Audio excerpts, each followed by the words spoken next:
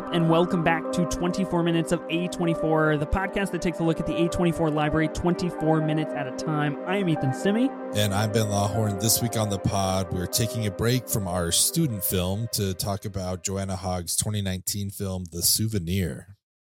A young film student in the early 80s becomes romantically involved with a complicated and untrustworthy man. Spoilers are ahead for Joanna Hogg's The Souvenir. This is going to be an interesting conversation. I'm genuinely curious to see what you think. I feel like this movie it just like splits us right down the middle in terms of like what one of us might really like and the other might not. I'm genuinely curious, very excited. We have lots of things to talk about before we talk about The Souvenir, though. I do just want to note that this was voted on by listeners. Again, we took to the streets. We took to the socials. We did. And we asked all of you wonderful listeners to hit us with some underrated A24 movies. And we wanted to know, like, what are your underrated A24 movies? Lots of good ones out there. We put 4 of them in a poll, and The Souvenir just flew away with it. Landslide.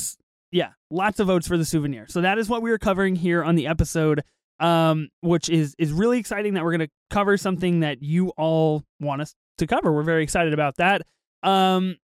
First off, first order of business, Ben. Mr. Ben. Here we go. You watched Aftersun. I did it. And A24 had a screening room. We are both triple A24 members, so we got $10 tickets instead of $20 tickets. It was a one-night-only event. Give me your thoughts. I'm mentally preparing myself to either be very happy or very heartbroken. It's going to go one of two ways. And we have not talked about this. Let's clarify. We have You not. texted me last night and you were like, very excited to talk about it. I'm not even going to write my Letterboxd review because I don't want you to read what I have to say. Yeah. I remember. Yeah, I was like, listen, I want to write my review, but I'm not going to because I wanted to save it for the pod. Right. You know, the people want this content. They want to know. Get it here first, exclusive. Yeah. And I mean, I texted you too. Like, it was cool to finally listen to your episode with Callum, talking about it. He was super awesome. So, thanks to him for coming on. Okay. Here's my thoughts. Oh, no. No, I mean, overall, it's positive. Overall, it's very positive. Okay. Good. I like shot myself in the foot, I think, with this movie. And I think it's because I knew how much you loved it. So sure. So I fucked it up for you. This was my fault. No, I fucked it up. I want to take full responsibility here. But, I think it's fair to say that before you saw this movie, you and I were both like, Everything Everywhere is either the movie of the year or at least the A24 movie of the year. Right. And so like we were on the same wavelength with that. And then I don't remember where I saw it, but like you ranked this above Everything Everywhere. And I was like, holy shit. Yeah. Okay. That's huge. That's big. Like I don't know what movie I'd have to see to outrank that.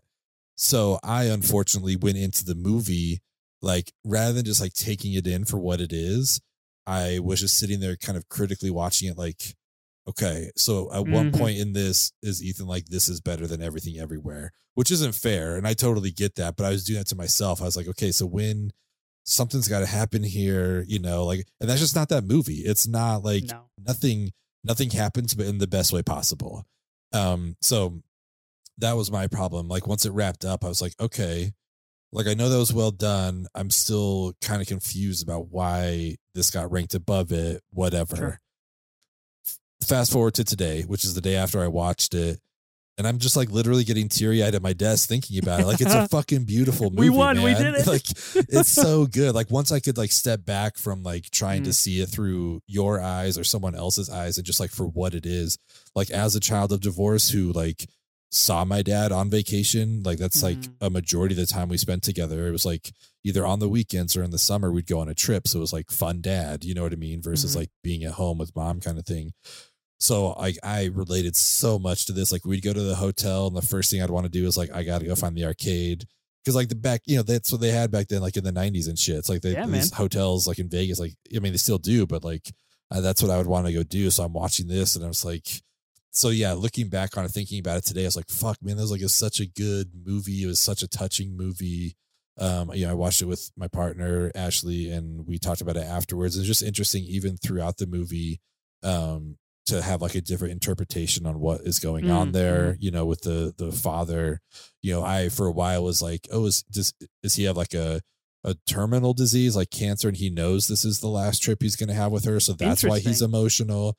And she, you know, read it more of just like the mental illness, depression stuff, which I think is probably the more accurate read. But I was just like, you know, I think when he took a phone call or something, I was like, oh, maybe he just got bad news or whatever, you know. But I think the straight up depression is definitely like more the correct read on it. But yeah, I mean, it was just like, it's great. And then obviously listening to you guys talk about it, like, yeah, it's not a movie where really anything happens at all, but that's not what it's about. You know, it's about reflecting on the time together, and, you know, like the flashing in the club scene, like that is kind of confusing the entire movie. And then like, it's the last fucking shot ties it together. It's like, God damn, man, they pulled that off. Like that was really good, you know, like, so yeah, I don't know. Like, again, like this is all on me, but I just went in there. It's like, man, why does Ethan like this better? I got to find out why this is better. You know what I mean? And I didn't just go, I feel like I would have been crying next to you seeing it for the first time, you know, just for what it was. Cause I was like, oh, like, I mean, obviously I wasn't a young girl, but I was a young boy, like in these very similar situations. And so I was like relating to a lot of this, like, you know, my father growing up was undiagnosed bipolar. Like there's just all this kind of stuff that I was like seeing in this movie. I'm like, holy shit, this is like, it's kind of intense to watch. So yeah, as I thought about it the day after being today, I was like, man, that really got me more than I thought. I just needed to like not look at it from that lens. So honestly, I'm very excited to watch it for a second time now that I know what it is, you know, and what to expect, and just like take it in for what they were trying to get across. So I was super into it. Last night I would have had a different review, so I'm glad I had 24 hours to sit with it. You know what I mean? Yeah, nice. Okay, I'm glad you had 24 hours to sit with it. I'm very grateful for that. I think it's really, I think you touched on a really important thing, that like this movie is so like kind of tender, and like it seeps into you. It doesn't hit you all at once necessarily. So this was my third time watching it, and I feel like I cried more this time than I did the first or the second time. And I watched it with my partner as well. Molly watched it, and we had a conversation about it afterwards. And I think it's really fascinating, the perspective that you come into the movie as being the child. I come into the perspective of I'm the dad, because I do have two daughters. And so Paul Mescal's performance in this is absolutely obliterating to me, of like every single second that passes, he's conscious on some level that he's never getting her childhood back the way that he knew it. And he's never being able to have that same relationship that he did at one point have with her. And especially in that final scene, I know Callum and I talked about it on the pod, but like, I'm never going to listen to Under Pressure in the same way in my entire life ever again. And the mix in the movie where they like take out the music and it's just the vocals there at the very end. Oh.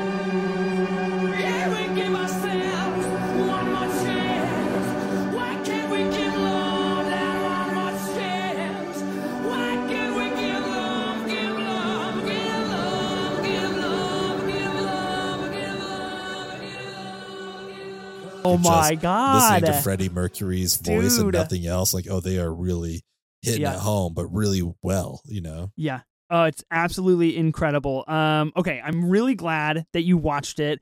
100% respectable and understandable that it's not above everything everywhere. I think that's kind of a hot take. I don't think a lot of people are going to be doing that. I would say at this moment in time, my top 3 of 2022 is After Sun at number 1, and actually Tar at number 2, and then Everything Everywhere at number 3. I'm very excited to rewatch Everything Everywhere. You and I will be performing a rewatch soon. We won't talk any details, but we will be rewatching that again. So I'm excited to see how that shakes out. And yeah, this movie is excellent. So word to the listener, A24, sign up for their emailing list, go to their website, become an AAA24 member. Like, it's $5 a month. You get half off these screening room tickets. And I'm a huge fan of the screening room. We've both partaken in the screening room previously on other films. And it's great. It's awesome. Like, you can't really see this movie anywhere else right now. And it's kind of out of theaters, and it's a very slim release at that. So, and it's not in physical form yet. So this was excellent. Okay. I'm really glad that you finally watched it. We can close that chapter of our of our unresolved friendship. Now that we've talked about this, back on track. We have a couple more things to talk about before the souvenir. Briefly, we got another official trailer for The Whale. This is actually an official trailer. This is like 2 minutes long. We get more understanding of what is going on and more performance from everybody in the film. We see Sadie Sink actually like say words, and we get an idea of what is going on. Gut-wrenching scenes in the trailer, really pretty heartbreaking. We're going to be covering it on the pod here next week when it does release. Where are your excitement levels? How do you feel? How do you feel about this trailer? How do you feel about the movie? Because it's starting to get a little divisive. People were really high on it at first, and now that more people are seeing it, I'm seeing that more people are kind of split on this film. I mean, I'm still really excited about it. I think, among everything, it's just like my desire to see Brendan Fraser on the big screen again.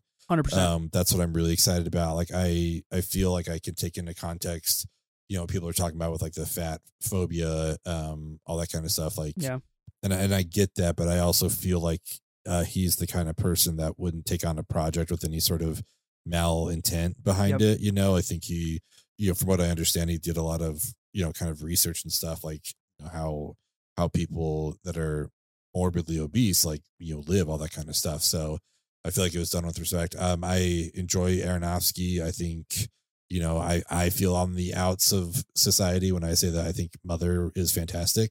Like I really, I really enjoy his movies quite a bit. So I am curious to see how this one goes, because I don't think he's ever like adapted. I don't know if he's adapted much of anything. Obviously, Noah from the Bible, but I don't know especially this play, which is a whole different kind of medium, where you're kind of tied down to a few locations for the most part, and it can be done really well. Like if you've seen 12 Angry Men or Glengarry Glen Ross, like plays can get adapted into movies and be fantastic. And I think Aronofsky obviously has it in him, but I'm just curious to see what this is like. But mainly I'm just here for Brendan and like his return. I'm hoping he gets some recognition. I was kind of surprised to some extent to see that the Globes nominated him given their history. So I'm curious to see how that's going to play out. And then, hopefully if this performance is everything people are saying it is, it'll be cool to see him nominated for an Oscar. It'll be really interesting as well. And talking Golden Globes, they absolutely made some very bad nominations when it came to directors and other things that they just didn't fulfill. No women directors. In a year of Sarah Polley directing women talking, like what are we doing? Here's the thing with Darren Aronofsky, and I know we've talked about this a couple times. I'm like split. I'm like 50-50 on Aronofsky films. Requiem for a Dream is iconic. We all know that it's very important to kind of his filmography. I'm pro The Wrestler. I think The Wrestler is actually quite good. And I love Mickey Rourke in it. I'm very pro on Black Swan. Love that film. Think Natalie Portman's great. She was nommed for it, which is huge. So again, Aronofsky knows how to get people nominated, and he obviously knows how to campaign that well. I didn't see Noah, and here's my little short story on Noah. Way back in the day, so it came out in 2014. So back in 2014, I called into a radio station back when I don't know if you still do this stuff, but they were like playing on the radio, and they're like, "Yo, if you want to win tickets to a movie, you got to call, like, it'd be caller number like 8 or whatever." And I called in, and I was the caller, and they were like, "Listen, you have to say what, like, our slogan or whatever it is, right? Like, And I literally, and so this was 2014. So this was 9 years ago. So I was like a little man boy, and I was super not confident, and I could not say it for the life of me. Like, I kept fucking it up over the phone, and they were like, no, you gotta say, because they gotta play it on air. They're like, you gotta say this right, you gotta get this right. Finally I said like something passable, and they're like, all right, cool, kind of like come down to our HQ, pick up your movie tickets, whatever. I went down, I picked them. They were like physical movie tickets, and they had a big like poster on the movie tickets. They were big for Noah, and I never saw the movie, never went to go see it. I just absolutely spaced, and I had free tickets, and I just didn't do it. That's amazing. So I don't know if I was subconsciously like, Aronofsky is not the guy. So I don't know. Maybe that was it. Mother, I'm very anti-Mother, and then the Whale. We'll see what happens with the Whale. I love the trailer. I think it's great, and I think it was really smart of them to put in that last 10 seconds of Fraser. actually crying, actually losing it, actually demonstrating why you want to go see this movie is because you want to see him back in action. Yeah. I don't know if you've watched his Actors on Actors with Adam Sandler. Oh yeah. My God, incredible stuff. Just an A1 first rate kind of a guy. Really excited to see him campaign. And if A24 is in a pickle here, because if they didn't have everything everywhere this year, they would throw it all behind the whale, which I think is a very interesting situation in terms of their awards bids, because Everything Everywhere is going to kind of capture a full round of nominations, while this is much more specific in terms of possibly adapted or Brendan Fraser. Yeah. So I'm curious how they campaign him. I'm really interested. Either way, I'm excited. We're going to cover it on the pod. We're going to be on it, and I can't wait because we've been waiting for this movie forever. It feels like it's been announced for a super long time. So yeah, I'm very, very excited. Speaking of the Actors on Actors, and that line that he says, like, there are no underdogs, just champions who haven't been recognized or whatever it is. Like, so good. Fuck, dude. Like, dude. That's like, you say that to yourself in the mirror every morning. He's like, yeah, you're right. There are no underdogs. Like, dude, he just seems like such a genuine guy. I'm excited for him. He gets it. He understands the assignment. Last order of business. We got an official poster for Ari Aster's next film. This was a big deal. Yeah. Because it is now titled Beau is Afraid. So the poster looks like a child. I would assume his name is Beau. That's not really given. And it's got Joaquin Phoenix's name fucking plastered. Really, really It looks big. like that's the name of the movie. It does. It looks like the title of the film. And then really small in the left-hand corner, it says Beau is Afraid. Name of the movie used to be Disappointment Boulevard. Give me your take. Better now or worse? No, I feel like I live on Disappointment Boulevard now. This Fuck new title, yeah, we do. This is like, what is this title? Especially from someone who, like, my love for Midsommar is no surprise on this pod. Yeah. Like, I love Hereditary. I love Midsommar. There's some silly part of me. It's like, yeah, I want Ari Aster to do one name titles, whatever. Sure. I was like, okay, Disappointment Boulevard. I can get down with that. But this one to me is just like, Beau is Afraid. Like, that just... It's bad. It's a It's bad like title. it feels like they reversed the working title and what the actual title is. Yes. You know what I mean? That's kind of what it feels like, where it's like, what was Star Wars? Was it like Blue Harvest or something is what the working title was? And then it was actually like Star Wars. Star like Wars. it needs to be the other way around, like this needs to be called Disappointment Boulevard. But I don't know. Like, obviously I'm excited to see what happens here. We're both going to be here for it. I think in some of the few sneak peeks, like, paparazzi pictures, Joaquin Phoenix is in these like same PJs, but as like an older disgruntled guy. So I'm curious, like, what kind of role these PJs play, because it sounded like he's like interesting in these. So I don't know. And then Ari Aster is just Ari Aster, man. I'm ready for He's it. back. Yeah. Yeah. I'm with you on that one. Disappointment Boulevard, far better film name. For just immeasurably better than Beau is Afraid. I hate to break it to Ari Aster and A24. They fucked that one up. We are the smart ones. Come on. So I think it's a bad name change. Word on the street is from people that have screened it or have had, kind of working screeners, I guess, as they go, as they're working on the film. It is Ari Aster's most fucked up film to date. Apparently it is just unhinged, unreal. Ari Aster's in his bag. So your day is coming, Ben. We are here. We are going to celebrate. That's crazy to me that he's going to be able to top Toni Collette sawing her own head off with a piano wire. Unbelievable. Like, fuck. I forgot about that scene, dude. Oh, my God. That is nuts to me. I mean, also, isn't the runtime right now like 3 hours? And there's like, dude, he it's says like there's like a 3 4 hour. half. Yeah. Yeah. And he has like a 4 or 5 hour cut that he could put out. This is the thing. A24 puts out director's cut on their shop all the time. So give us the director's cut. We're living in the era of director's cuts, honestly, because Baz Luhrmann is out here and he's like, yo, we could have made a 7-hour Elvis movie. And everybody's like, let's see it. I want the 7-hour Give Elvis it movie. to us. Austin Butler, man. let's go. Let's go. Okay, A24, big things, lots of things in the news, very exciting stuff. That was fun. Let's talk about The Souvenir. This is the movie of the week. Tilda Swinton and her real-life daughter are in this movie, which I think is really fascinating. I just got done watching it. You watched it this afternoon. This is both of our first times seeing this movie. I knew essentially nothing about it. I knew that it's The Souvenir Part 2, and then The Eternal Daughter. Just came out this year. and that was Amanda's 5th best movie of the year on the Big Picture. And I was like, yo, that might be pretty good. And so this is the first to that entry. I want to know what you thought of The Souvenir, Ben. Okay.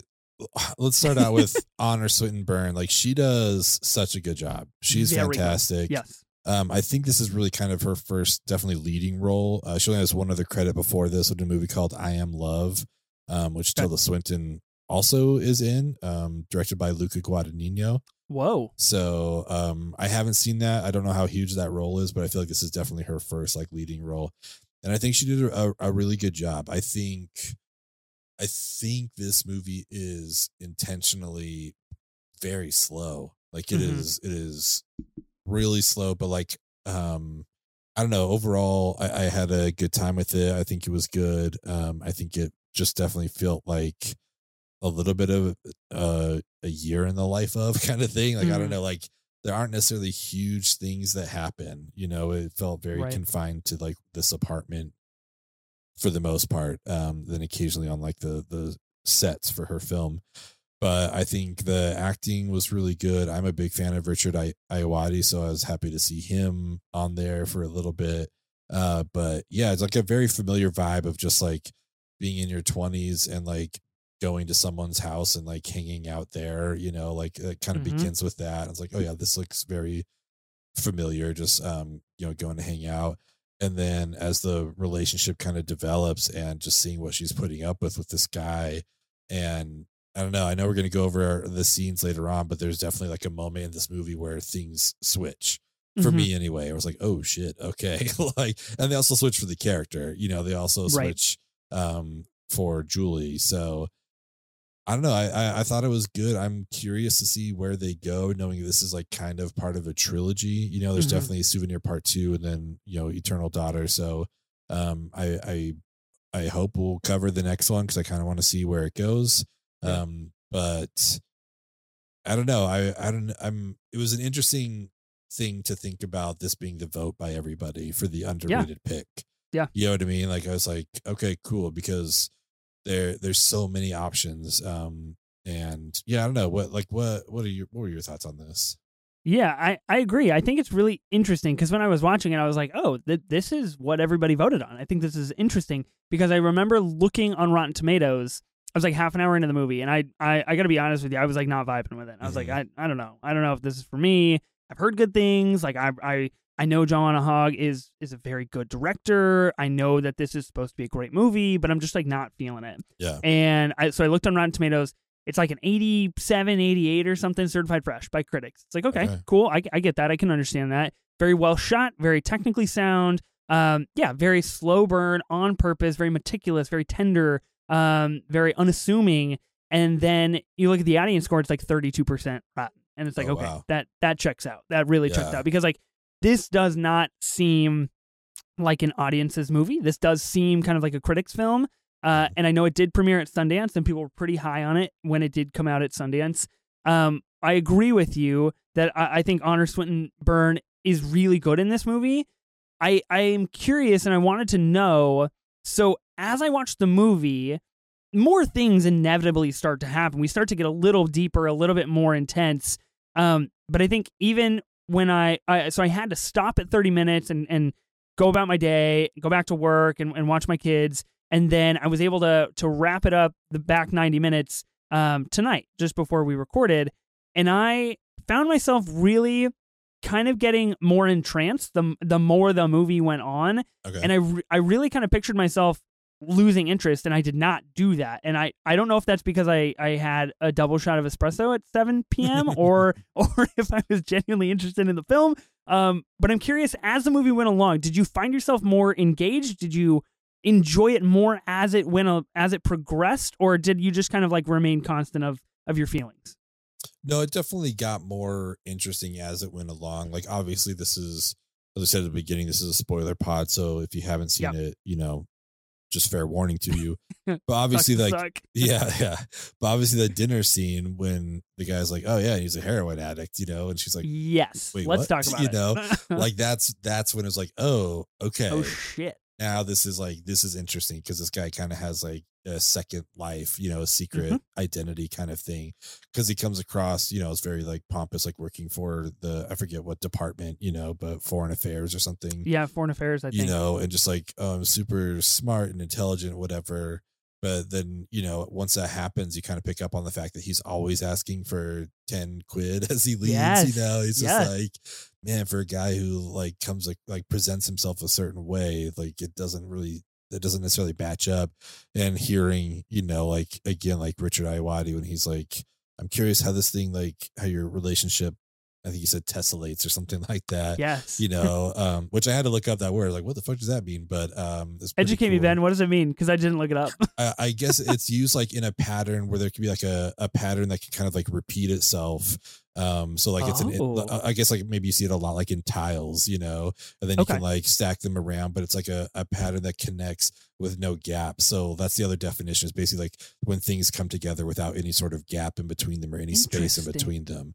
So that's, I think, what he's saying is like, there doesn't seem like you guys seem to be kind of glued together, but I have no idea how you guys belong together given that he's a heroin addict. So I got to figure out how to start dropping tessellate in my you got to work that into the vocab, dude. I know, so I guess like you and I, our relationship is now, probably not going to use it right, but now that I've seen After Sun, our relationship is a tessellate relationship. Absolutely. We tessellate. Yeah, exactly.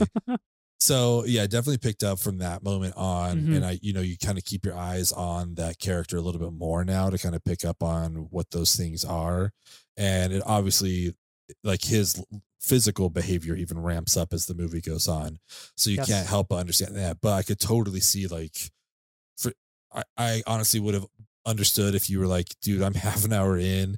I don't know if I can finish this. I don't know if we're doing this. I get it, man. Like, it's like nothing's happening yet. Nothing's going on.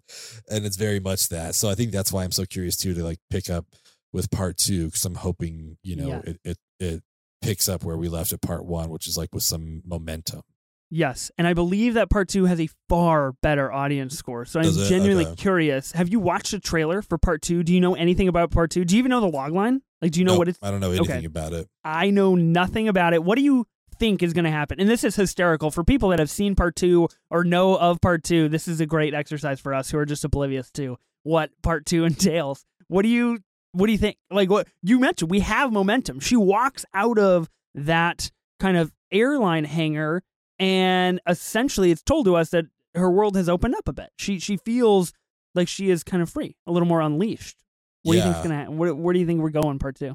I don't know. Does she leave to like? I mean, I don't know if we're ever clear if she's like pursuing an undergraduate or like a master's in film or something like that. But it's like, was that like signifying that she's done with that? Now that he's not there anymore. It's like, are we going on to like her going somewhere else now in a pursuit of like a master's, but still like kind of then writing her story? Because that's what everyone keeps telling her the whole movie. It's just like, write what you know. That's what I was told too. Right, like, from your experience. Yeah, exactly. Like, I got a film degree, and like that's the first thing I told when I was in a screenwriting class. Like, just write what you know. That's gonna be the easiest thing to do.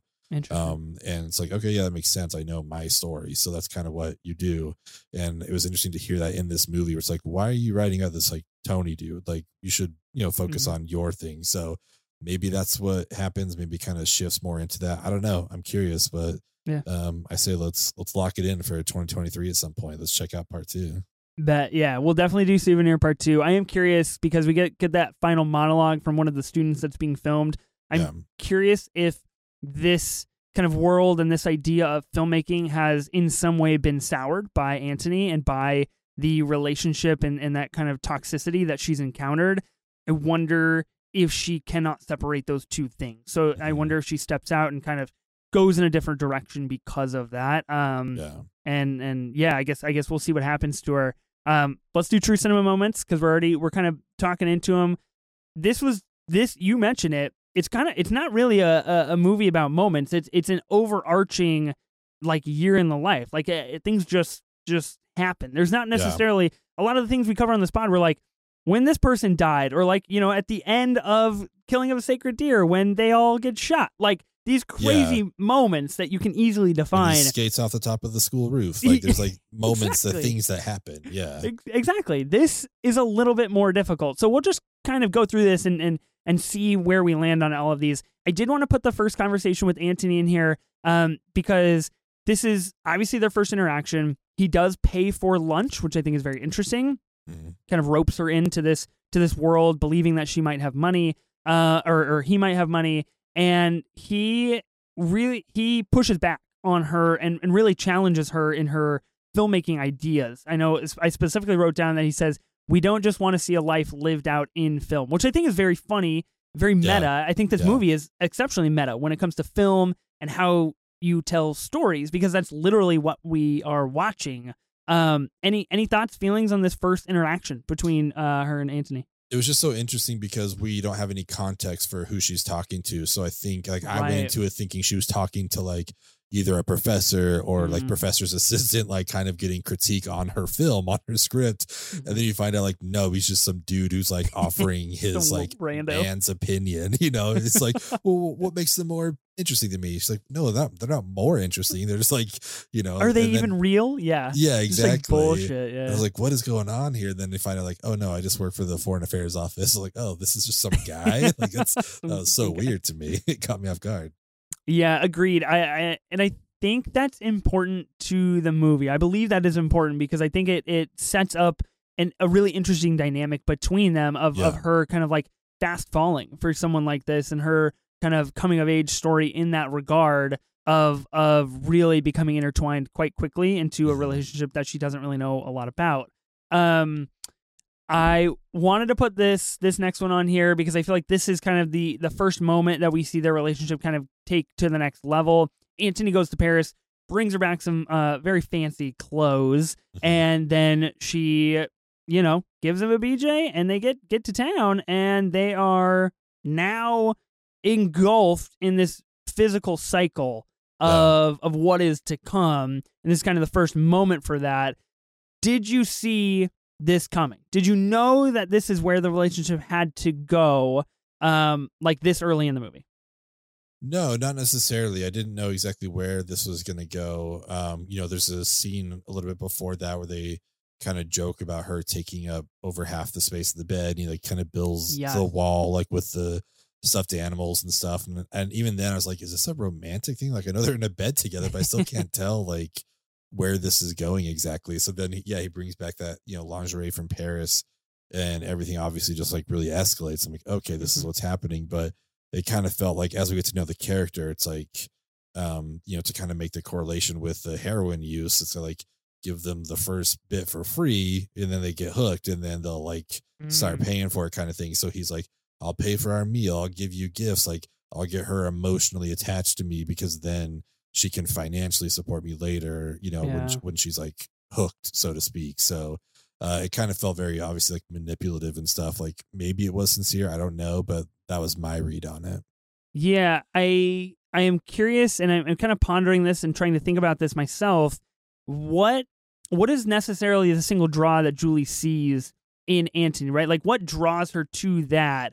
I am curious if you have anything to add, but I think really naturally it's that kind of, you mentioned that like kind of cocaine addiction, like heroin addiction style of like I give you just a little bit of what you need from time to time, and you know what that tastes like, and then you just keep coming back from it. So he challenges her and pushes her to think more, you know, whether it be smarter or not, in different ways about what she's doing in the films that she's making and how she's experiencing her life, and then praises her very seldomly, but she adores that. She lives for that. And I think that is kind of that one key thing that just keeps her in this cycle. She just wants that approval from him continually. Did you see anything else in that relationship that kind of kept her coming back?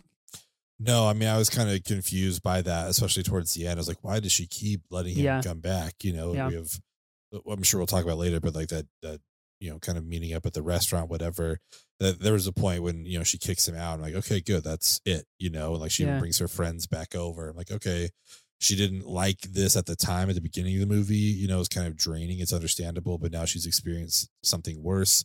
And so she's happy just to have this back, you know? And so then the fact that she brought him back in again, I was like, okay, I don't know what the draw is here at all. So yeah, I don't know. It's that familiarity too. Like she knows that relationship. She knows him, and she knows how to operate with him, whether it be good or bad. So I think that's part of it. Lending Antony money, that to me was the first sign. I was like, hey, this guy's up to no good. This guy's getting up to some dirty business. Because he initially asked for like $6, and then he's like, you know what? Just make it 10 to be safe. And I was like, dude, can we like really? And I did feel like Julie was being a little like non-self-aware, a little immature about what his intentions might be and what he might be after. But again, she could have just been kind of like, lost in this state of illusion of love or lust for him. But I think that's an interesting telltale sign in the beginning. The film dinner conversation. This is what you mentioned. I like it for 2 reasons. Number one, this is the big meta scene of the movie of like, there are no rules in filmmaking. You write about what you know about and you can do anything you want. And people who go to film school think that they have it all figured out and that they need to do things a certain way, but in reality you don't. So I like that meta text quite a lot. And then this is when we find out that Antony is a habitual heroin user and she's just absolutely not tracking. I want to know from your perspective, is she not tracking because she literally doesn't understand what he's saying? Or is she choosing to like shut off at that moment and just say like, I don't understand what you're talking about, while she's trying to process in her own mind? I honestly think she's just like, I guess, flabbergasted, for like a lack of a better word. I think she just like, she got hit with a ton of bricks. Like, wait, what? Like this guy I'm sharing my house with, like she had no signs that was a thing that's happening. And again, the Iwadi character talks about it so flippantly and just like with such ease that I don't think he has any idea that she doesn't know. It's like, well, yeah, obviously, like he's a heroin user. You don't even do drugs, like that's so crazy. Yeah. How do you guys like connect together?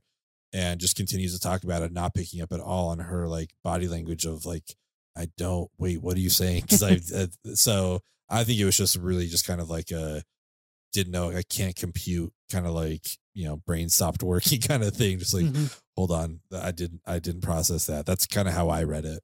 Yeah, absolutely. We then kind of get this kind of quick succession of 3 things that are really all intertwined. Number one, we get what seems to be a robbery in her house. All of her things are gone. Her equipment is gone. Antony is there. He's also crying, calling the cops. Like, it seems like a genuine kind of heartbreaking moment for both of them living together. Then we dive right into this kind of half-sex scene. We know that they are very much kind of sensually engaged with one another. And they go back to that physical necessity for one another. And then immediately after that, we take a hard cut to them arguing about him stealing her things and lying about it. So he did it to fuel what I would take to fuel his heroin addiction. And then in this scene, which really is smart, is well done, is very important narratively, drove me up a fucking wall, is that she thinks that she's the problem. She's like, I'm so sorry. There are things you just shouldn't tell me. I understand that now, and it's okay, and I'm so sorry. And I was like, Julie, you deserve so much better than this, baby. Yeah. Come on. And it was driving me crazy. Yeah, I mean, he's just like this. It was a scene of gaslighting. It's like what we watched, 100%. Yeah, it was like, oh, I had to do it. Like we wouldn't be here right now if I hadn't done it. It was an emergency situation. Oh, yeah, exactly. Fuck out of here. And like, I mean, if you pay attention to when that scene happens, like right after the robbery, he's like, I'll call the cops, and then he goes off screen, picks up the phone receiver, then just like slams it down 4 seconds later and just yells "fuck." So it's like, he didn't call the cops because he obviously knew what he did, but he tells her like, I'll take care of it. Don't worry. And then like kind of goes through the motion, but doesn't actually do anything. And then just like, gets her emotions riled up of like, oh, fuck, I wish I could have done something, like whatever. And like, man, that was a great way to like skirt around that, because then like she's not thinking about like, hey, you didn't talk to the cops, it's just like more focus on what's happening there. And then, to bring it up later and then just totally gaslight her into being like, I had to do it. I had to like sell your stuff. I'm like, dude, this is that again. Like, there's just so many scenes, not to that extent, but there's just other scenes, which is like, this should have been it. Like, this should have been like, this should have been the moment. Yeah. Nope, we're done. And then it's just like, oh no, next scene we're on the way to Berlin. We're on the train together. It's like, holy shit, what? Yeah, absolutely, just wild stuff. And there were multiple times out loud where I was like, this guy's such an asshole. This guy is he's the worst. He's so terrible. Comes home to a random man. I wanted to put this one in here because I thought this, again, a moment where it's like, okay, this is it. We're pretty much done. I'm coming home to a random apparent heroin user in my home that is friends with Antony, and just out of nowhere. And I do think that Julie's response and Honor Swinton Byrne as the actress is really, really good in this moment. She escalates so quickly, but it's under so many layers that she's trying to feel everything all at once and hide how she really wants to deal with the situation, but she can't help to explode on some level that is a lot for her as her person. And at this moment I was like, okay, we gotta make some changes. Antony's got to get out of this house. This has got to be it. Yeah.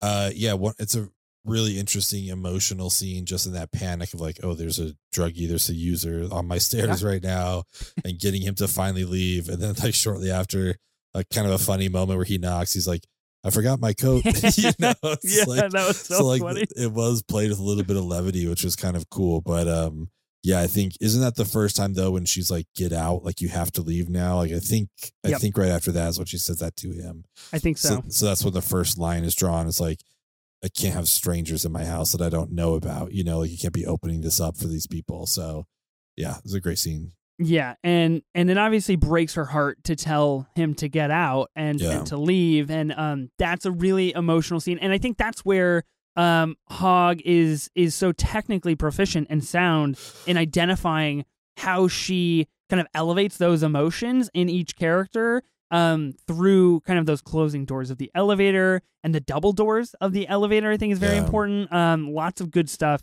in there. A couple more. Antony has withdrawals in her house. This is probably like the most intense the movie gets, I think, in terms of like physical kind of like visual styling. And Julie is just fucking decimated in the corner. I'm going to tell you right now, this is my true cinema moment. Because then I, at this moment, I was like, oh my God, like I think it clicked for me. I was like, this is exceptionally toxic. And they both adore each other, and they don't want there's just like so many complex layers to it. And this was a great moment for me.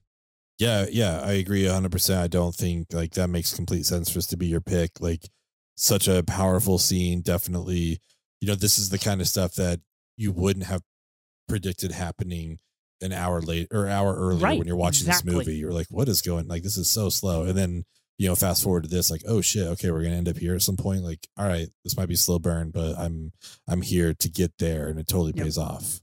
Yeah. And then the last thing that I wanted to mention here, actually, I guess there's two more things. Julie's mom, Tilda Swinton, offers to stay up and kind of look out for Antony while she goes to bed, which I think is very important for her character in continually caring for Julie through this heartbreak, through the constant calls from Barbara, which we assume, I guess, is Antony's mom. I would assume, kind of on the other end of the line, like always calling and asking about Antony and trying to figure out like where he is and is he safe and all of these things.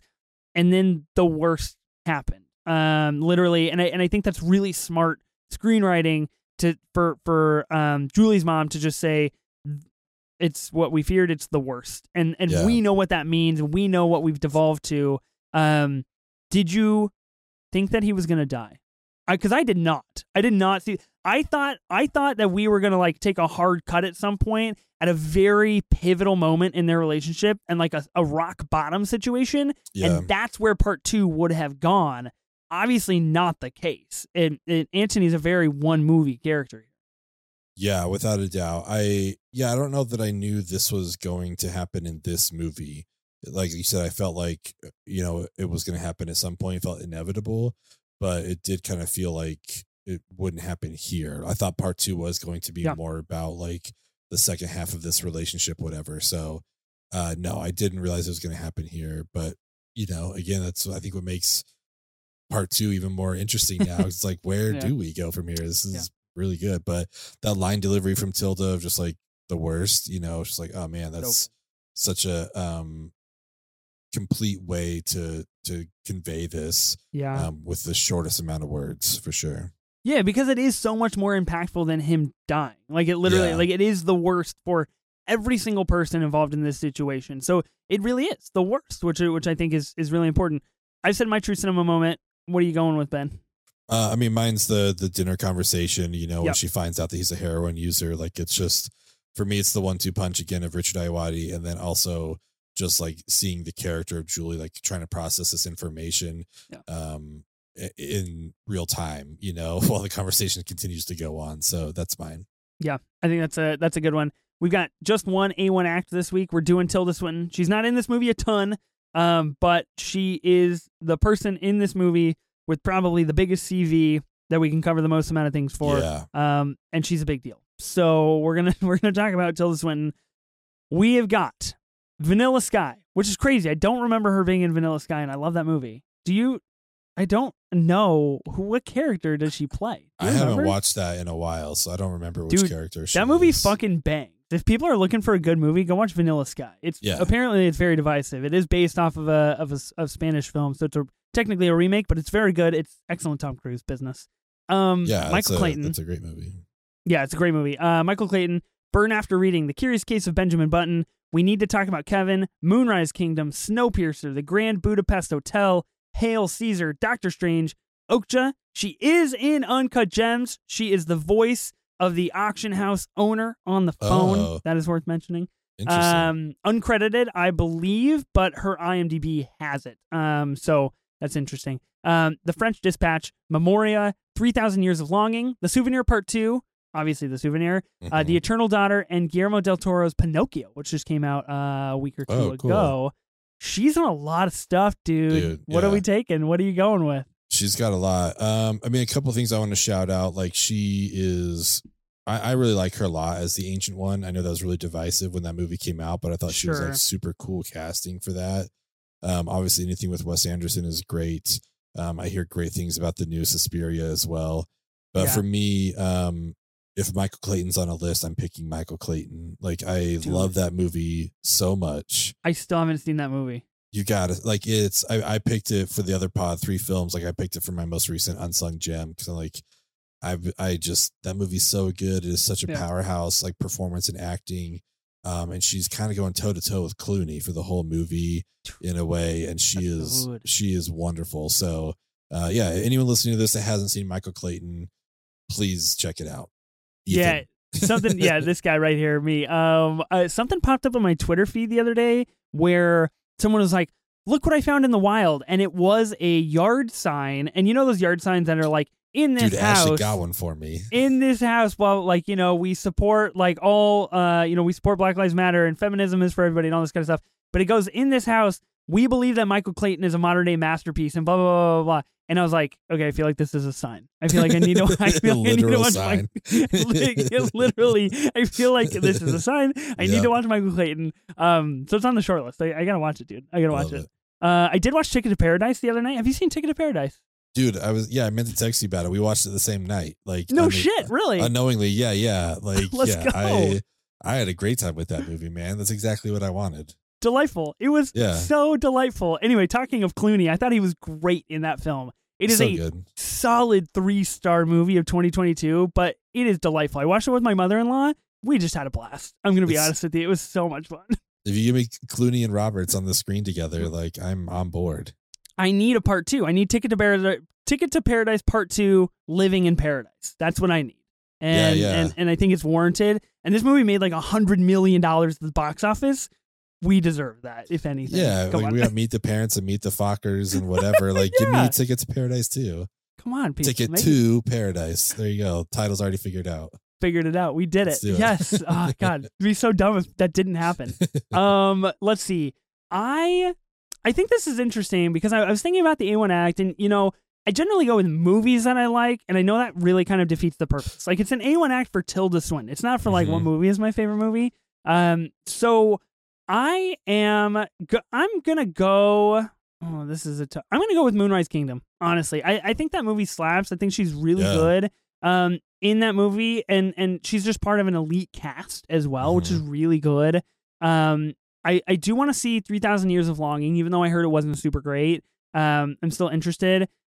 And my backup pick is going to be Snowpiercer because she's really unnerving in that film. Yeah, that's a great really movie. creepy. And I think she is the person that is like part of the shoe scene where like they throw a guy's shoe out the window and she like kind of mans that scene. And it's really, really, really intense. Okay, our A24 ranking, we have A through F24. Before you rank it, Ben, I do have a real question for you here. So there's a couple movies that I've watched recently that I don't necessarily love, but I respect, and I understand the high ratings that lots of people are giving them, the 4 stars and the 4.5 stars. How do you personally decide? I loved this movie, but it just wasn't. Or I loved this movie, and it was really great. Or you know what, this movie wasn't for me, but I respect it. It's very technically sound. It's got a great screenplay. That in itself deserves a high rating. How do you kind of differentiate between like love for a movie and respect for a film? I feel like, are you subtweeting me about the Batman right now? Is Absolutely that what's going not. on? No, not even close. You're subtweeting yourself. You did it yourself. That's like a lot about how I literally feel about didn't even think about movie. that. I swear to God, it has nothing to do with that. I don't know. I mean, I feel like it has to be taken into consideration, like the production behind making a movie. Like I can tell something, maybe isn't for me, but it was well done. You makes me think of the Hansel quote from Zoolander, like who's one of my heroes is Sting. Like I don't listen to his music, but like I know, like that's how I feel about like Bruce Springsteen. Like I don't listen to his music, but I understand why people love him. But it's it's just not for me. So I would never say he's bad, but like I'm not going to give him 5 stars because I don't listen to him.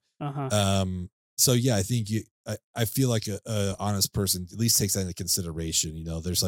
There's bad movies and then there's movies that just like don't work for you, but you understand that it's technically sound, that kind of thing. Yeah. So I think I'm asking because of the Batman, of course, and I am asking also because of this movie. So I think I'm really caught in between those two situations. Like this movie, I think is really layered and nuanced and well made and very smart and tackles a very big subject in a very kind of nuanced and tender way. So I see the merit. Will I be watching this again? No. Am I going to recommend this to somebody? Probably not.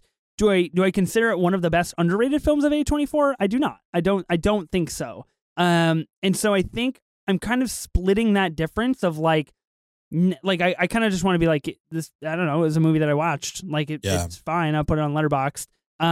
And then like, okay, this is very, very impressive, very technically sound, very good all the way around.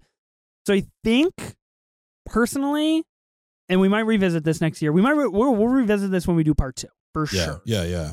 I'm going with, and this might be a hot take. I'm going to go with a B-24 because I think it's good. I think it's solid. I think it's got a lot of merits. I think I think a lot of scenes that are good. It just wasn't up my alley. It was pretty slow. Wasn't a lot going down. Very introspective. Maybe I just wasn't in that mood tonight. So chalk it up to whatever you want. But I'm going with the B-24.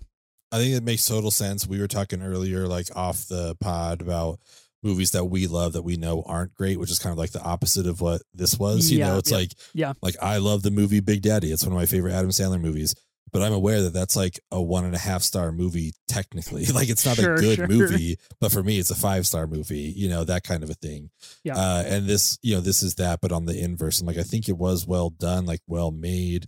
I enjoyed the shots. I enjoyed all the composition. Like we looked up some of the trivia. This was like set was built inside of an airplane hangar. I'm like, I didn't know. Like they did a great job with that, and obviously all the performances were really strong, but it was just like still just really slow. I was actually thinking about the same thing as a B-24, but I think I'm going to go with a C+24. Okay. All right. When I put it into the different tiers and stuff, I'm like, the B tier just feels too high for me, and a flat C-24 just seems like not necessarily disrespectful, but I'm like, it's not like the definition of mid, but it's just like a little bit better than that. So that's where I'm coming in, where it's like, the B tier right now seems too high. I have a feeling like Souvenir Part 2 will probably fall into the B tier if this continues where it's at. Like I'll enjoy it. It's great. But like you said, like, I don't know when I'm going to revisit this at all. Every movie for the most part, every movie I ever watch, I'm glad I did. And this falls into that where it's like, I'm glad I checked it out. Like this is good. It's been on my list for a while. but I don't know that I'm ever going to revisit it, and it wouldn't fall in my top 10 recommendations for an A24 movie to somebody. So yeah, it falls C plus 24 for me. Yeah, that's solid. I respect that. I think there is definitely a differentiation between like the B and the C tier. But I do think that there's a lot to chew on here, and I do think that the performances alone, at least for me, are pretty impressive and pretty dang good. Like if I went to go see this movie like in a small local theater, I would probably walk out being like, okay, that was really highbrow, and I don't think I understood all of it, but that was a fucking movie. Like that was cinema. Like that was of that level. So I love it. I love our ratings. And feels good. And this was a great time, Ben. This is a great It really pod. was. I will say we've got some really fun stuff. I know we teased this last week as well. We've got some fun stuff coming up in the pod. The schedule is looking really, really juicy. We gave a tease on Twitter. Go follow us on Twitter at 24 minutes of A24. Next week we're covering The Whale, if all goes according to plan. Hopefully that is the case, and we'll be back with another brand new A24 movie. And then after that, we can't talk about it. We got a surprise episode coming down. Should be exciting. Like obviously we know what's going on, and I'm so yeah, it's excited. not a mystery to us. I can't wait to do this. I'm hoping everyone else will be on board with us as well. Again, like thanks to everyone for your support and reaching out to us, like talking to you guys online. It's just some of the coolest shit. I love doing that. So thanks everyone for picking this movie for us. It was honestly, it was good to watch. I'm really glad that we did. I'm looking forward to getting into part 2 next year. But let us know what you thought of what we thought about The Souvenir. I also want to hear what you guys think about The Souvenir, like why this one won in a landslide. Like hit us up, let us know. We are, as Ethan said, on Twitter and Instagram at 24 minutes of A24. And also we're on YouTube, so you can see us talk about this. You can subscribe to us. You can see my new orange beanie. I got a brand new orange beanie you can look at. It looks very sharp. I just made crooked all of a sudden. I love it. I got my Empire Records shirt on tonight. Thank you, sir. So go check us out. Thanks again, everyone, for your support. I am Ben Lawhorn. And I am Ethan Simi. Spring break forever, bitches.